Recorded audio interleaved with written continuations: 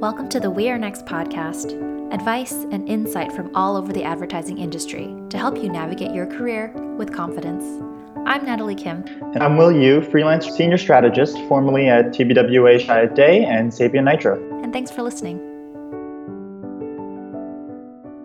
Hi everybody, it's Natalie. Welcome to episode 5.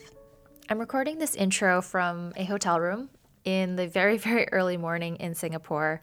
I had the opportunity to come here and meet with some agencies and record some episodes for the podcast, and it's been really cool to see the types of advice that transcend culture, that sound similar to things we'd hear in the States, and then the things that are totally different, the work environment, the work culture here. Before we get to our guest, I wanted to read a modified version of something that I wrote in a weekly email back in November. What's going on in the world can make it hard to think about pursuing advertising or going about our everyday lives working in the industry.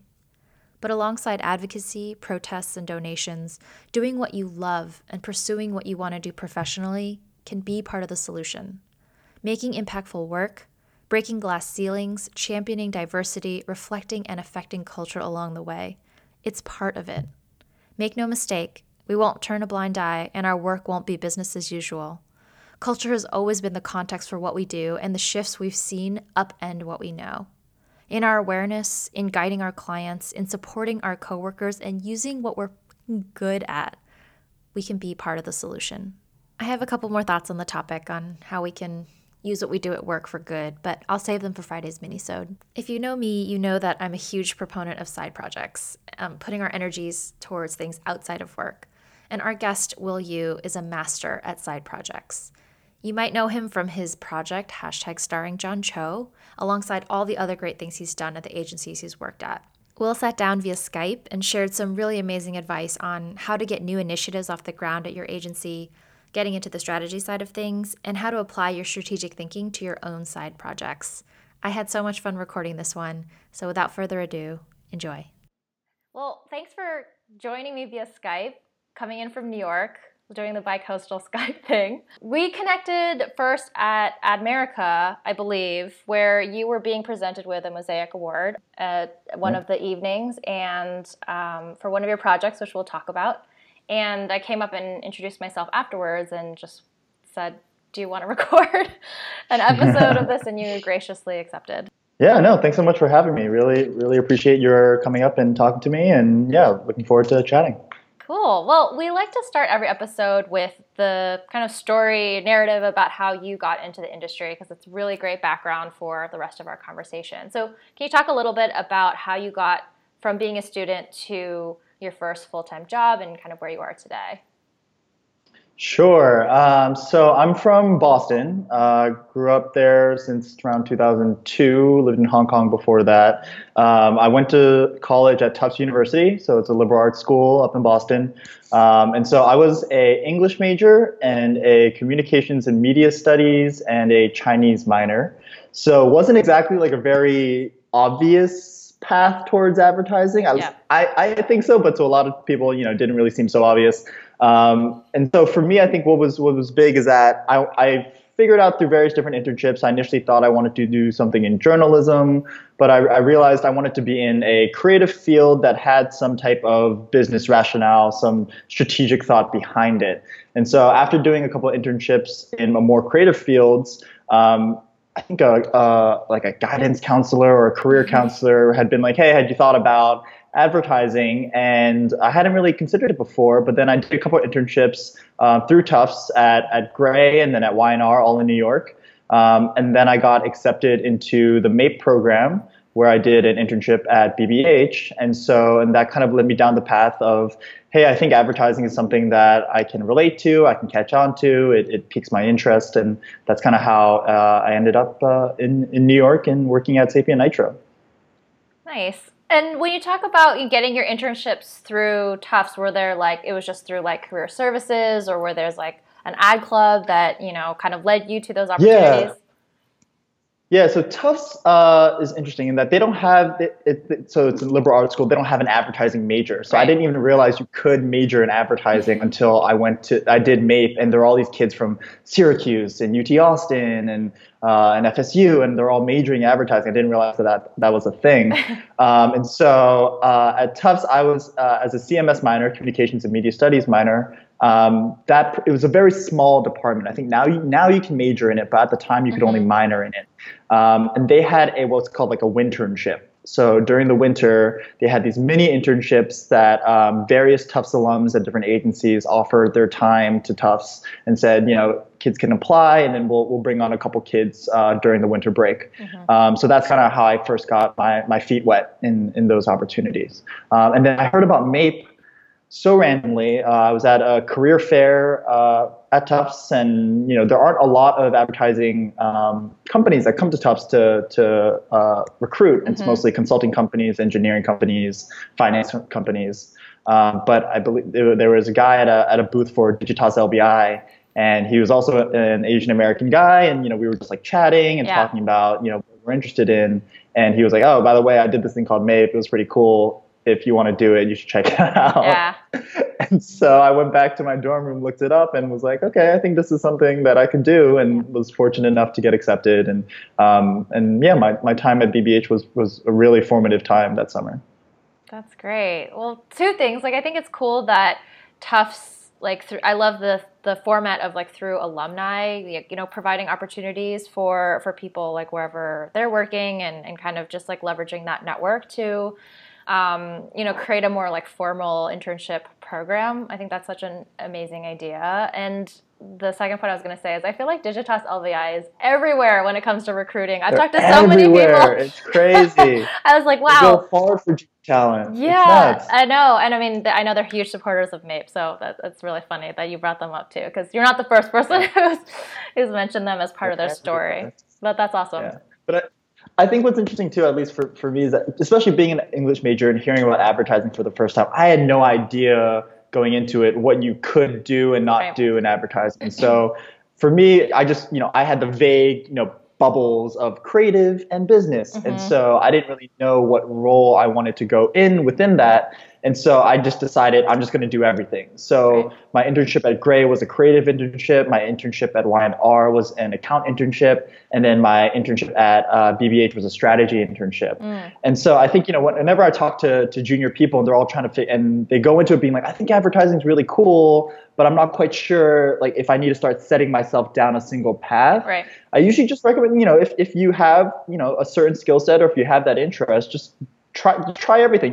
In college, you have that opportunity just to dabble and really just try and really start to gauge whether or not something is for you or isn't for you. So that's something, if you don't know yet, I think that's okay. And I think too, that means you should go and try it and just see for a summer if that's something that you're interested in. Right. Especially as a student, like you said, where, it is sort of expected of you to kind of try things out for size and not, needing to know necessarily, oh, I am this one role, or, this is the best fit for me. Whereas I feel like people who are out of school, when they ask me, when they're applying and they're like, well, I'm interested in this and I'm interested in that, I'm like, well, maybe don't express it that way to the recruiter, because they're looking for a very specific role and they want to know that, that's what you want to do. And so I think taking that time in school to really suss that out and not be afraid to try things that might sound outside of your wheelhouse, I think that's really the time, as you mentioned. Yeah, absolutely.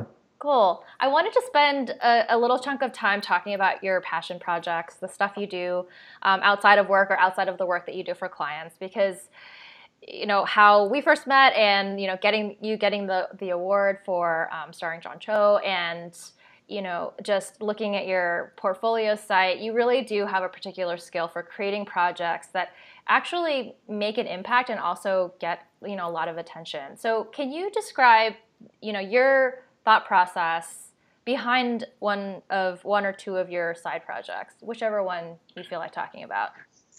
Sure. Maybe I'll just talk about a couple of them, I guess. Yeah.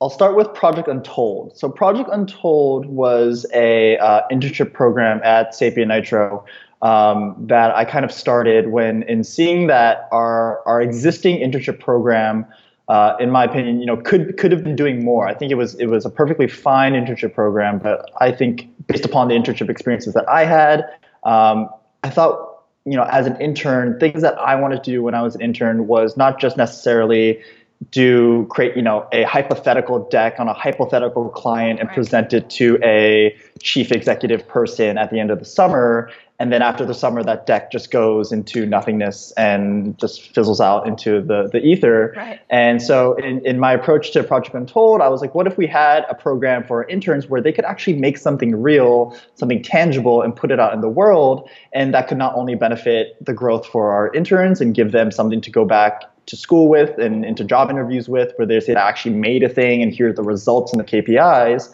but it could also benefit the company as a way to further our own brand and further our own leadership and thought leadership of how we cultivate talent and how we develop interns. And so Project Untold, I'm particularly proud of in that I basically had to sell it in from a concept all the way to the managing the interns when they got here in the agency, all the way out to actually presenting the findings of the results and doing, what's the word I'm looking for? Postmortems after it and defining the success of it later. But it was really very much a long game in finding, the right stakeholders in my company, selling it into various different directors and getting their buy-in, talking about issues like what's going to be the team structure, what are going to be the existing employees that get involved that are going to support these interns, what is their time commitment going to look like. Right. And then once the interns actually got here, dealing with all the variables that come when you have 20-somethings who have no idea what they're doing and all are trying to either beat one another and compete against one another, and how do you manage those egos, all the way up to getting them and the leadership to not fall out of belief with this project and feeling as if, my own reputation is at stake within this agency. Right. And so that was something that was, I was very fortunate to have great senior leaders that I had great relationships with that took lots of time to cultivate, that they believed in my ability to bring this to life. But then also having the support of my fellow employees who would then come in and act as coaches to these interns, and also just being very fortunate in having interns that were hungry, wanted to prove themselves, were willing to put their egos aside and for the greater good of the project, able to spend time really hustling together. And it's tough when you're an intern. You only have those 3 months to get to know someone, to really try and dive in and feel as though you're comfortable trusting with creative ideas or strategic insights. It's not easy. It's definitely not easy when you're coming in pretty brand new. The brief of Project Untold was to tell an unforgettable story. That's what we tasked our 9 interns with. And it's purposely really broad and really vague because we want them to come up with something creative and something fun. And the only real rules was that it had to be digital because SapientNitro has its roots in digital. And so they ended up creating a campaign called Go Get Shelved.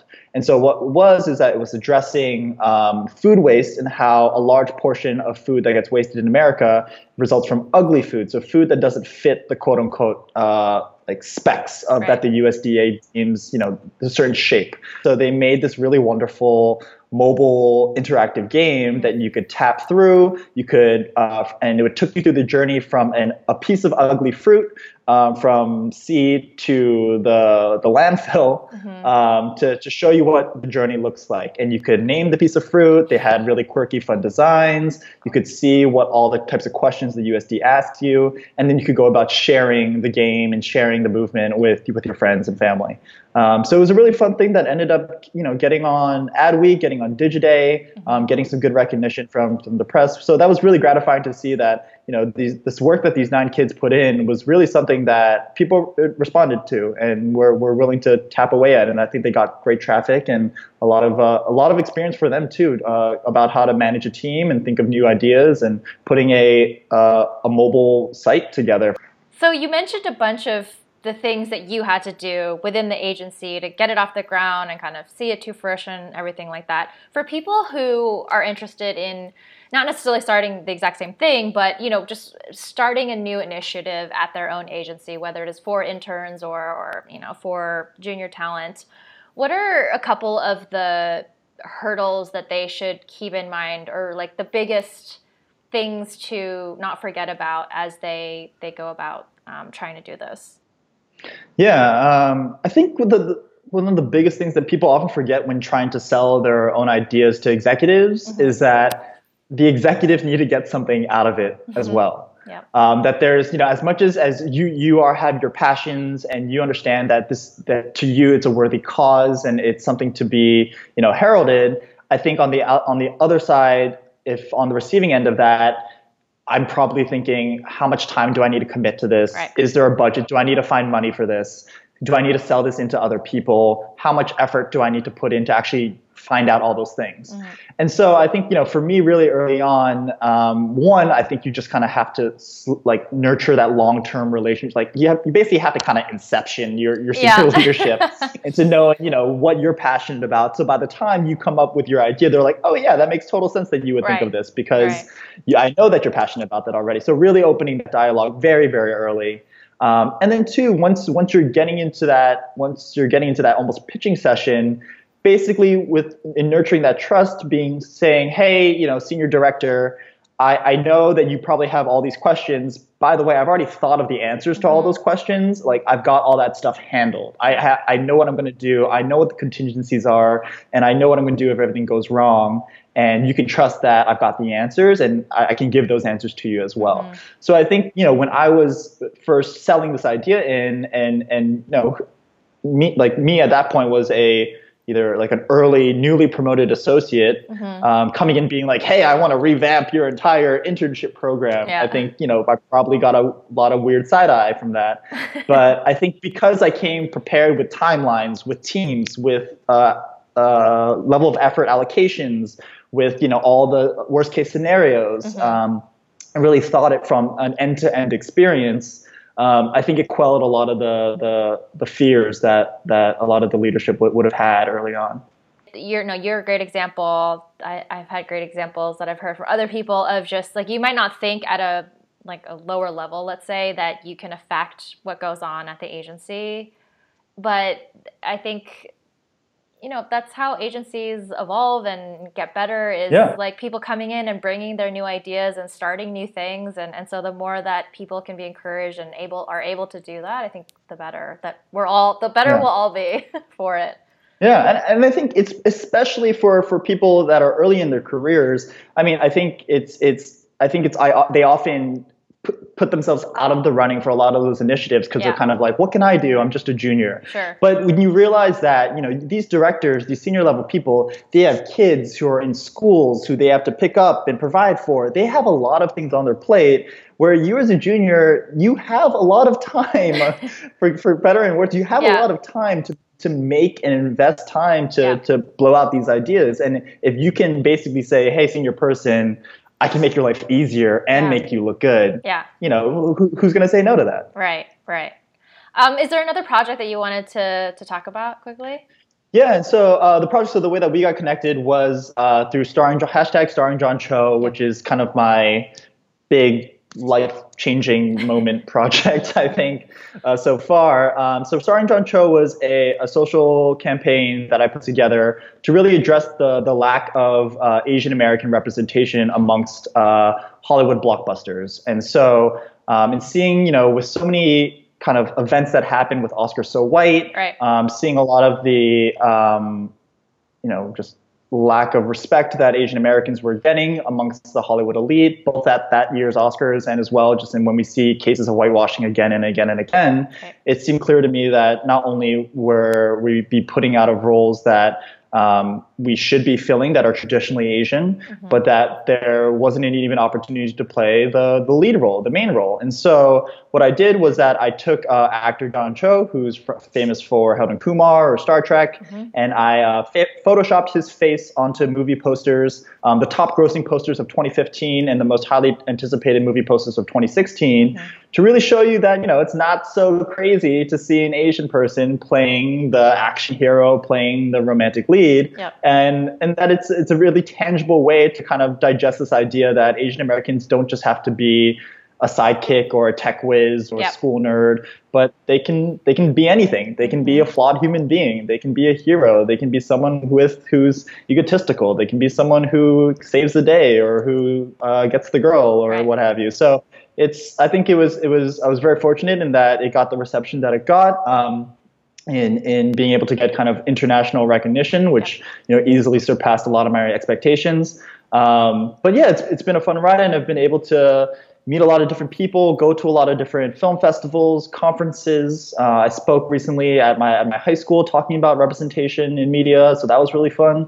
Yeah, so it's been just a really great ride so far these past couple of years, or this year really. When you start explaining it, they were like, "Oh my gosh, I totally saw that," because I do think it did achieve a level of virality and like reach that was super impressive and really awesome to see. And I think it's a nice example of something that you're really passionate about, intersecting with something so relevant, and you mentioned it earlier in terms of everything that was going on culturally, and that really being what kind of sparked conversation about it, and helped the spread of it.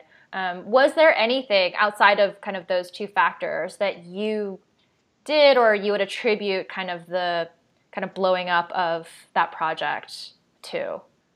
Yeah, I mean, I think there were two things probably that really contributed. One, which I think is some strategy or skills involved, and another is just pure labor, if that makes sense. Yeah. So I'll go into the first one. So the first one, in terms of strategy.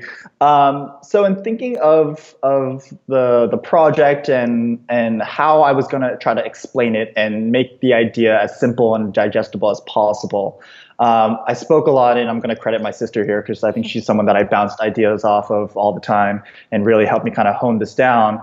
Was really trying to have a good reason for every aspect of the project.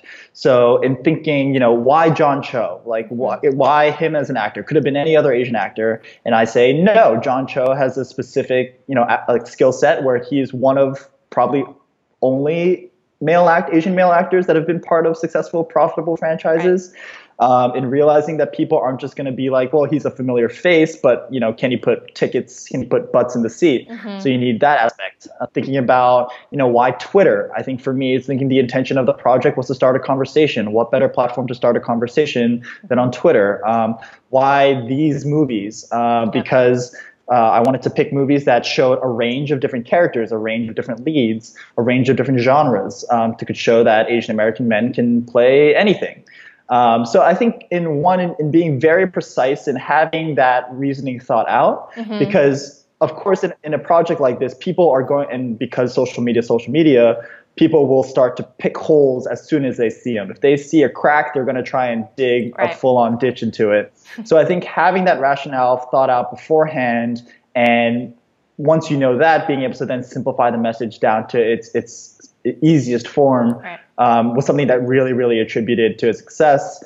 The second thing that involves more just labor and hustle is there was a lot of stalking that I did in the early couple of weeks and weeks before I launched, in terms of finding out who are reporters that write about Asian American issues, who are reporters that write about entertainment and film, and what are the reporters that are both Asian American and write about entertainment and film, and really trying to make sure that from a targeting perspective, I'm trying to weave this conversation into the people that I think are going to be most receptive to it. Yep. And once you had that immediate target defined, being then able to go on Twitter and then slowly, noticing that people don't really respond to likes on Twitter. People respond to replies on Twitter. Right. And then, really starting to weave into those conversations. And that honestly is just spending hours combing through feeds and looking at different articles and looking at LinkedIn a lot.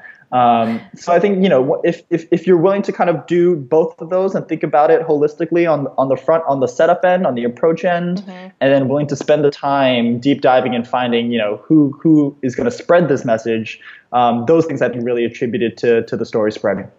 That was a perfect answer, because I think that it shows really how much you did apply your skills and knowledge and expertise as a strategist to your own project. And I think so often we sort of forget that, we're good at applying it to our clients, business, but like not our own things, which I think about all the time with Where Next too. I'm like, yeah, you should be doing more of this. Like you would tell your client that and all that stuff. But also just like how much of hustle, was involved in. It's not that it just exploded on its own, but that, there really was concerted effort and hustle put into it. So yeah, I think that was exactly what I was looking for. Great. Okay, so whenever I do these interviews, I always like to do my research and go on people's portfolio sites. And one thing that you had a line in your kind of about me section of your site about blurring the lines where our passions and our discomforts meet. And I really, really loved that sentiment. So I wanted to ask you how this concept influences the way that you approach your work, and whether you can think of any specific examples where that intersection, you've like found that intersection between like what you're really passionate about and where things have kind of pushed you out of your comfort zone. Sure. Yeah, I mean, I think definitely anything from Starring John Cho to Project Untold, those are definitely projects that either pushed me out of my comfort zone to say, hey, I need to exercise skills that I haven't fully developed yet, or I don't actually, I'm a strategist. I'm not a professional designer. I'm not someone who, has been trained in Photoshop, but it's something that I've dabbled in something that I've, played around in, that I've watched, YouTube tutorials for, right. But not necessarily something that, I'm a trained expert in. So I think in figuring out that wanting to be in this kind of intermediary world of where your passion and discomfort is, I think realizing that if you have an idea but you don't necessarily have the skills fully developed, that's actually okay. And you don't have to have the perfect answer to everything. And I think what I've realized is that, there are so many people that I've met through this industry, through the companies and agencies that I've worked at, and the networking that I've done, is that if I don't have the answer, I can almost always bet that someone else has a really great opinion or a really great consultation that they can provide me. And, luckily I've been able to, have good friendships with a lot of these individuals. So when I do go up to them and ask them, they're willing to spend that time with me and, right. and show me, hey, that poster doesn't look right because his head is like 0.5 millimeter too big. Right. And I'm like, oh, okay. Like I never would have seen that. Right. In terms of like a subject matter, I think for me, what gets me really excited about these projects is that I think that there's stories and there are things that are not being typically talked about, whether it's in mainstream media or whether it's in an agency or whether it's in just the world, frankly. And so I think I've started to kind of sense this feeling that I get when I get excited about something, and it's this kind of weird, like it's like right beneath my sternum, and it's kind of as if someone's like squishing a sponge a little bit, and then your palms to get a little tingly. Yeah. And a lot of times when I'm in those kinds of conversations, that's kind of my trigger alert to be like, oh wait, like I think there's something here. Yeah. I think that there's something worth pursuing now. And so it's almost just kind of realizing, trusting myself in that when I have that reaction, it's a good it's a good thing. Right. And if it's scary, it's good scary. And so I think a lot of times, and for me, it's then like, how can I then articulate what I'm feeling in a way that other people will get and other people will understand?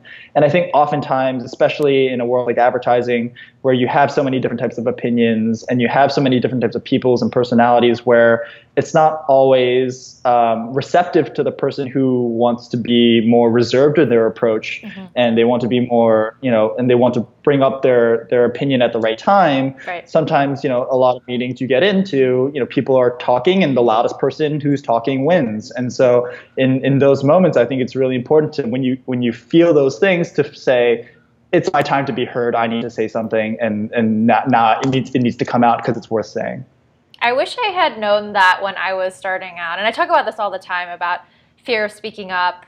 And I can just like close my eyes and remember what it felt like to be in those meetings as a junior, and like my palms are sweating so badly and my heart is just like racing like crazy, and in my head I'm just like having this like battle with myself, because I know I need to say something, but like there's this physical thing that's kind of stopping me. And to hear you talk about, well, use that feeling as the trigger to be like, okay, this is a moment where I can really grow, where I, like it's actually exciting and a good thing versus like, oh my God, this is like a crippling feeling. I think that's super empowering for people. I know so many people feel that, especially when they first start out in an agency. So I think that's wonderful. Okay, so let's talk about strategy for a sec. What are resources that you use to stay up to date on what's happening in technology? Stylus, I think I really like using from like a strategy tool as a way to just keep on top of what's happening with audiences in technology, with style, like fashion and technology, with retail experiences and technology. I think they do a really good job just kind of weaving in and keeping up to date on what's going and what's coming down the pipeline. I think that there are a slew of sites that you can visit, whether it's, Wired, Vox, TechCrunch, Mashable, PSFK, I think is really great. I think these are all sites that I usually are in my bookmarks that I go and hit up. Yep. And then I think just knowing having almost like a calendar of all the major developer conferences on your board, and being able, because they almost everyone now live streams their events and their keynotes. So definitely, I think just staying in tune, whether it's WWDC for Apple or for Microsoft's Day, I forget what it's called. But I think just mapping those out and just Googling, frankly, like what are those things, and being able to plot those and know what's coming down the pipeline, I think are usually good things. I got a lot of questions about what degree a person has to be a numbers person to be a strategist. And I'm not sure, I actually don't know where this perception is coming from, but I'd love to hear your opinion on it. Yeah, I think I'm definitely of the camp that your numbers don't mean anything if you don't have a story to tell. So I think a lot of people will just say, like, a lot of people will be like, look at these, the increase in followers, or look at the percent that this attribute is indexing on this audience. And I think that's all well and good, and it's all good information to have. But if you don't really have the and then what of that conversation, a lot of the time that data just doesn't really mean anything, at least to me. And so I really like using tools like Simmons, which I think just give you nice, overviews of what certain types of people are thinking or feeling about and their general attitudes and mindsets.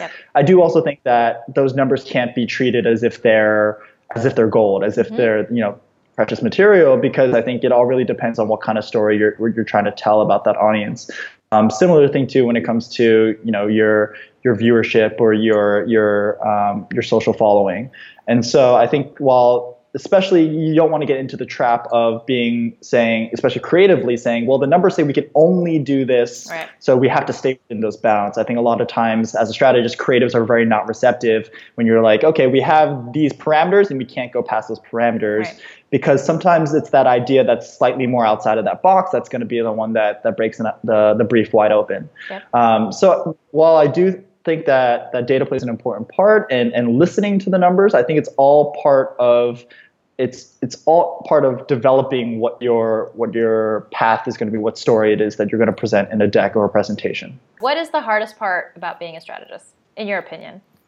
Can I have two things? First thing is that as strategists, especially if you're in a meeting with other strategists, it's incredibly hard to actually get things done. Because strategists love talking. I mean, it's just like, it's our job, it's like 95% of our job is just to have an opinion on something. So if you're in a room with four other strategists, everyone can have a really great discussion and we'll all walk out feeling as if we said really insightful things and it's really great. But when you follow back and you're like, wait, okay, so what were the action items out of that meeting? Like, where to next? People are kind of like, I don't know, but we had a really good talk. I think that's one of the real big challenges. So I think anytime you're a strategist, that can be very meticulous and detail oriented, being like, these were the notes, this is what was said, this is where we're heading, especially as a junior person, where you probably have less to say as a junior strategist than a senior strategist. But if you can say, I took all these really great notes and I have all the next steps coming out of this meeting, that in and of itself is really great value to have as a junior person.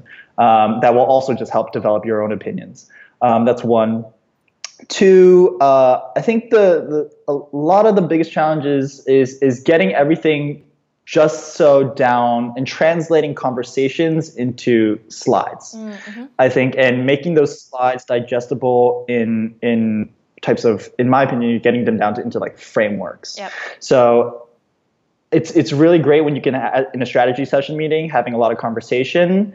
I think for me, a biggest pet peeve is when people are showing me slides and it's, it's covered in text in small font that is illegible and doesn't really quite have any flow of idea to it. Yep. I think that's it's a skill to be able to really do that and be able to translate all the things that we're talking about and thinking into diagrams or into graphs or into tables in a way that you don't have to, once someone sees it, they're like, oh, I immediately understand what the point of the slide is. Right. And having a real purpose for each slide and each sentence and each bullet. That I think is probably one of the hardest things in order to make sure that your presentation, everything has purpose and everything has reasoning behind it. That's probably the biggest challenge. For your first point, I was like kind of giggling in my head because I thought actually where you were going to take it, and I totally agree.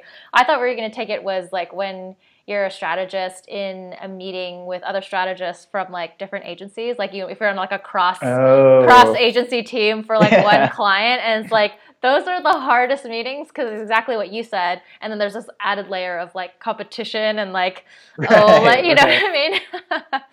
Like the intellect battles just begin. Yeah, right. Kind of one up each other. And I feel like there's this weird thing whenever you at an agency see slides from or a deck from another agency, like no matter what it's saying or how good it is, you're kind of like, you know what I mean? You're kind of like, they're just kind of like, oh, okay. It's tough to be like, oh, that was insightful, but I really didn't appreciate it. Yeah, exactly. When you review a student or junior strategist resumes and portfolios, what are some common mistakes that you see being made? Right. I think definitely, and I think it's especially tough, especially with students from liberal arts colleges or places where you're studying humanities or something like that, because it's not quite always so clear how your skills are applicable to a role as a strategist. And I think it's even if you're someone who is studying business strategy in school or talking about the various advertising clubs that they're in, I think the biggest thing that I find is that oftentimes many students just list their experiences and just talk about it and almost just, I did this, like I was coffee shop barista, I was internship here, I was internship there. And they don't really cater or tailor their experiences to the role. So it's great if you did an internship in account management, but if you're just telling me that in your internship, all you did was do coffee runs and all you did was take notes, that doesn't really tell me how you think as a strategist or how you approach problem solving. Right. And so if you're able to present some type of, so for me as an English major, people would always ask, how as you as an English major does that lead to strategy? Yep. And my kind of thing, what I would say in my story, when I'm writing papers, all I do is ask why. All I do is ask why authors choose colors, to directions, to character development, and why are they writing this book for this reader? And basically, I think when you start getting into, okay, so Will starts to think about why a product tailors to a certain type of audience, or why a creative decision is made for a certain reason. And basically, and then I think in realizing that 95% of your role as a strategist is to ask why, I think that makes it a much more usable, translatable thing to be like, okay, that makes sense for a strategy role. So I think, if you're a student and you're writing your resume, understand that as a strategist, I think that honestly, we care less about knowing if you know the tools. Like I'm not really concerned if a person who's looking for a strategy internship knows how to use Simmons already, or knows how to use Affinio, or knows how to use Sharper. I think those are all things, honestly, in your first year at an agency, you figure out, or during your internship, you figure out. And so I think for me, it's more, how do you go about approaching problems and coming up with creative solutions? How do you think about tailoring certain types of content to certain types of people? How do you make your passions intersect with the work that you do? Those are kind of more the features that I look for when I'm looking at resumes and portfolios. We mentioned this a little bit before about you being involved in MAPE, and I know you're involved with AdColor as well, and both of these organizations work to increase diversity and inclusion in our industry, and they do really great work against that. What can students and junior talent do on their end to support diversity and really advocate for themselves, if they are multicultural talent? Yeah, I mean, so this is interesting because I definitely didn't think that while I was at Tufts, I don't think diversity and advocacy, especially within advertising, I didn't even realize at that point that it was like an issue. I don't think at that point it was quite so obvious to me that, hey, like actually when you get in there, everyone does not look like you, and you will probably be one of the few people who do look like you in a room or in a meeting or in an interview session. And so I think I'm really appreciative to organizations like MAPE and AdColor for one, just kind of putting it on your radar that one, this issue exists, and then two, giving you the motivation and the encouragement to say you can have a voice in this conversation and you should, and you should tell others and share that voice. So I think if you're at a college that has MAPE involved in your ad programs, I think becoming brand ambassadors at your school is a huge thing. I think honestly we've seen so many projects that are side projects that talk about that highlight the multiculturalism in advertising. I was just talking about yesterday with a friend of mine, Candace Queen, who started a project called Blacks in Advertising, which highlights Black creative individuals within the advertising field and wants to act as kind of like a network for those people. So I think as if you have those types of that infrastructure already with MAPE at your school, great. I think it's to continue it and to shout proudly and loudly. I think if you're at a school where you don't and you aren't even aware that these things exist, I think it's really pushing for your departments at school to make these connections and make these partnerships with these organizations and put it on the radar, because I think that I'm very, very fortunate in that I found about MAPE. I can't believe that I don't think anyone else at Tufts knows what MAPE is. And it shocks me and really just kind of bums me out a little bit.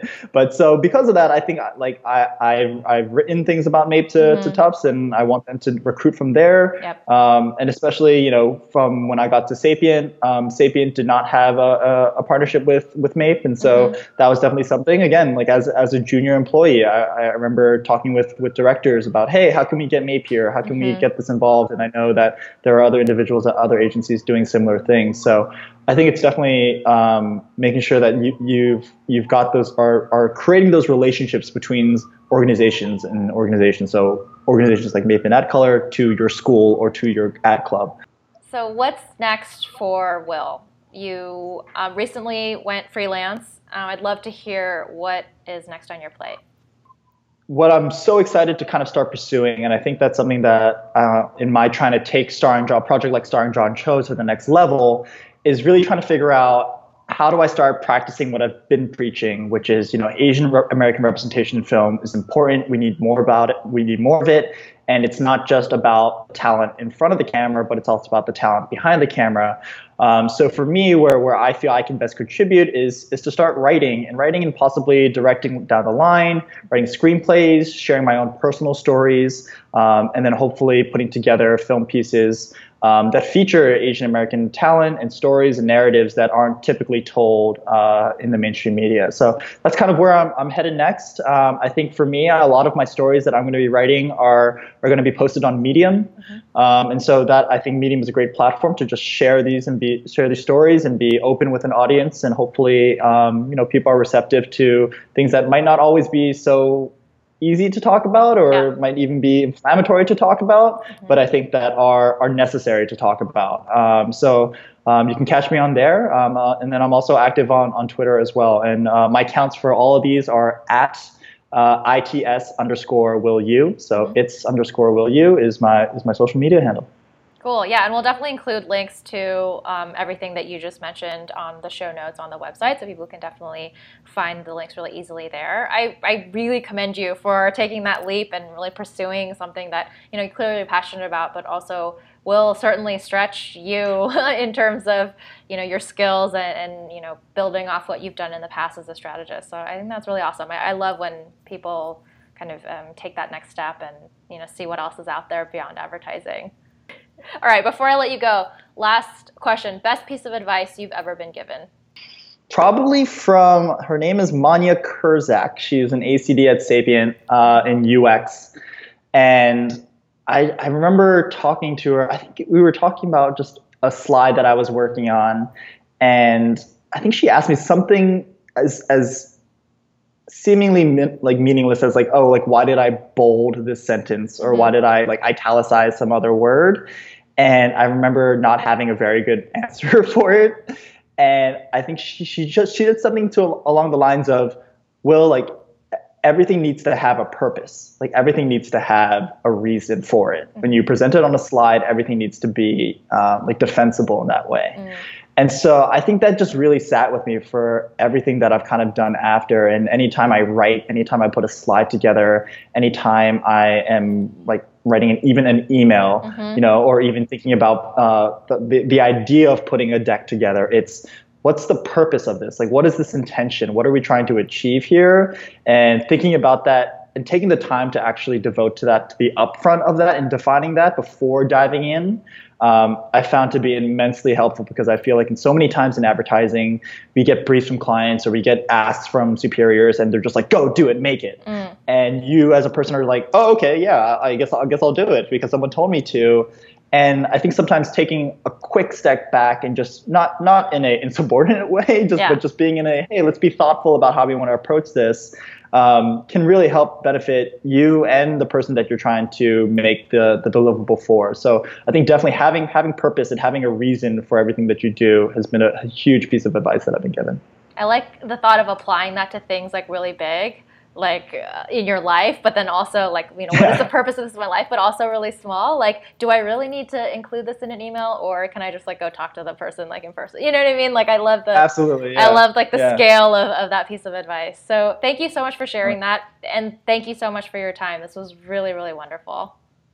Yeah, thanks so much for having me. Enjoyed it. Thanks so much to Will. As a big fan of #starring John Cho, I can't wait to see what Will does next. I'm going to keep this outro fairly short since the intro was a bit longer than usual.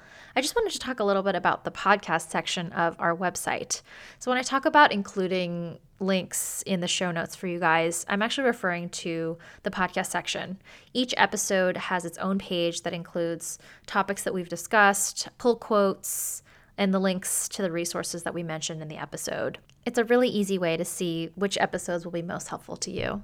As always, be sure to subscribe and review the podcast on iTunes, and subscribe to our weekly email on our website. All right, I'm off to explore Singapore. Until next time, you got this.